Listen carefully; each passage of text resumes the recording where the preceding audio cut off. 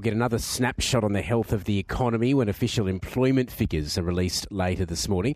The jobless rate's expected to tick slightly higher, but will that be enough to convince the Reserve Bank that the economy is slowing enough to consider interest rate cuts? We're joined this morning by the ABC senior business correspondent, Peter Ryan.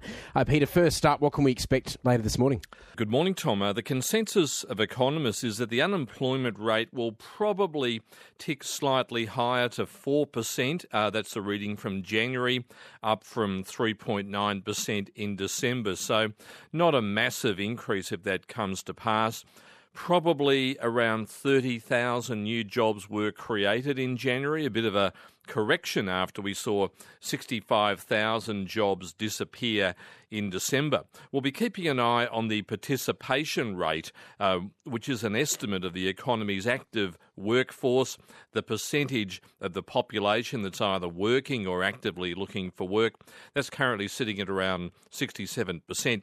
Now, as you know, there's a lot of focus on the headline unemployment rate, but we also like to get a bit under the hood of the economy and look at things like hours worked, unemployment, that's people who want more work but can't find it, youth unemployment, and that's a measure of just how hard it is for younger Australians to get into the workforce. I mean, how closely, I guess, how much does this matter, Peter? How closely are these employment numbers actually watched by the Reserve Bank? Well, very closely, Tom, but I'm always saying that these figures from the Bureau of Statistics can bounce around from month to month, and we've seen that over history.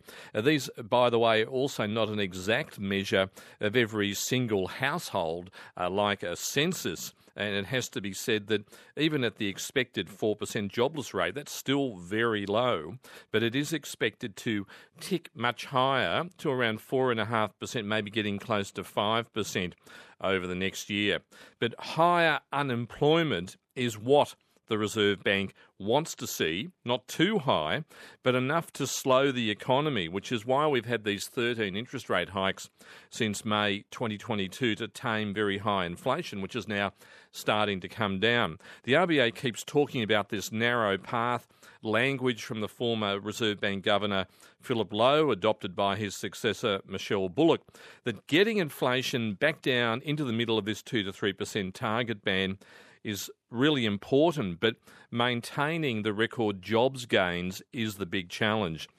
Economists do see rate cuts by the end of the year, but in line with the reality check we had from the United States this time yesterday, when inflation just ticked a little bit higher, those cuts could be further out, maybe 2025, if inflation remains stubborn. And we even heard from the Commonwealth Bank Chief Executive Matt Comyn yesterday. Now, his economists are talking about 3 interest rate cuts this year.